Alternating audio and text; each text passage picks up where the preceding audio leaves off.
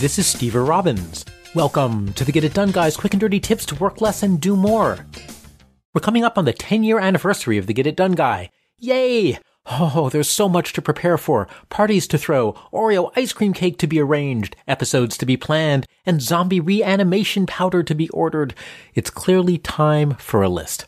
And as I pull out my handy-dandy paper to-do list, as you can read about in the episode on using a paper to-do list, I realize that in 10 years, we've explored some of the advanced ways of creating a to-do list, but we've never covered the basics. So today, that changes. A to-do list is a list of tasks to do, and by do, I mean take action. As we all recall from second grade grammar, where Mrs. Johnson used to terrify us into submission by threatening to conjugate our parts of speech or dangle our participles out the window, action words are verbs, and verbs belong in a to-do list. It's tempting to just jot down a to-do item that says, zombie reanimation powder. But then when you actually get to that to-do item, maybe hours or days or weeks later, you might not remember what you meant by that. Are you supposed to order more? Or maybe get rid of the 5 years past the expiration date that you have sitting on your shelf? Or maybe you're supposed to mix some up into a tasty smoothie to serve at funerals. The verb matters. So don't just write, anniversary party, Oreo ice cream cake, episodes, zombie reanimation powder. Make sure that your tasks have verbs attached to them. Throw anniversary party, arrange Oreo ice cream cake, plan episodes, and order zombie reanimation powder. Now you'd think that arrange Oreo ice cream cake would be a great to-do item. It has a verb, it has a noun, and that noun is Oreo ice cream cake. What's not to love? Well, what's not to love is that arrange is too vague. Oreo ice cream cake can be ordered out. It can be prepared lovingly in your own ice cream maker.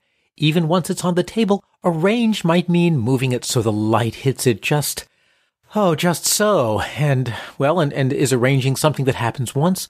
Or do you have to monitor it and keep making sure that the Oreo ice cream cake is presentable until the last delectable slice is gone? Well, choose verbs that are specific enough so that you know when they're done. Order ice cream cake, prepare ice cream cake from scratch, place ice cream cake on serving table in good lighting. When you use verbs and you make sure you know when they're complete, then you know exactly when it's time to check off that task as being done. Now beware especially open-ended tasks like research doomsday devices or think about cornering the world's supply of thread. Now you can research and you can think forever. So put some type of limit in your task. Research doomsday device by watching Dr. Strangelove all the way to the end. Or spend 15 minutes thinking about cornering the thread market. While 15 minutes is an arbitrary number, if it's not enough time, you can always add it back to the end of your to-do list for another 15 minutes. Also consider due dates. If a task absolutely has to be done by a certain date, choose some way to notate that in your list rather than just assuming you'll magically remember it. Recruit world-saving cohort of superheroes by December 19th. That way, when you scan your task list on December 1st, you'll realize that you only have 18 days to get on Wonder Woman's calendar. And believe me, it's not easy to get on Wonder Woman's calendar. Otherwise, if you don't have a date, it's easy to procrastinate indefinitely. Now, a word about priorities. Some people record their priorities for each to-do item. Personally, I tend not to do that. My priorities change regularly depending on what's going on in my life and what's going on in my business, and some part of my brain does know what's important on any given day. So if you're like me, what works better is scanning my full task list daily and then pulling out the things that seem like top priorities on that particular day. Consider working little and often. You can even work on a top priority for just a little while if you want to, and then switch away from it and later switch back. Just re-add things to your list if you don't finish them.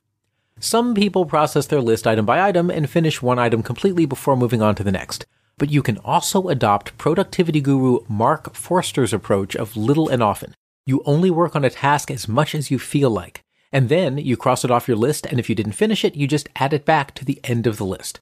We've explored Mark's autofocus task handling system in a prior episode. It combines scanning and the little and often concept. He's working on a new way to work through a to-do list, however, and I will do an episode on that as soon as he releases it because he is a genius. Your list will grow. Prune it. One thing you can be sure of is your list will grow infinitely, always faster than you can strike things off it.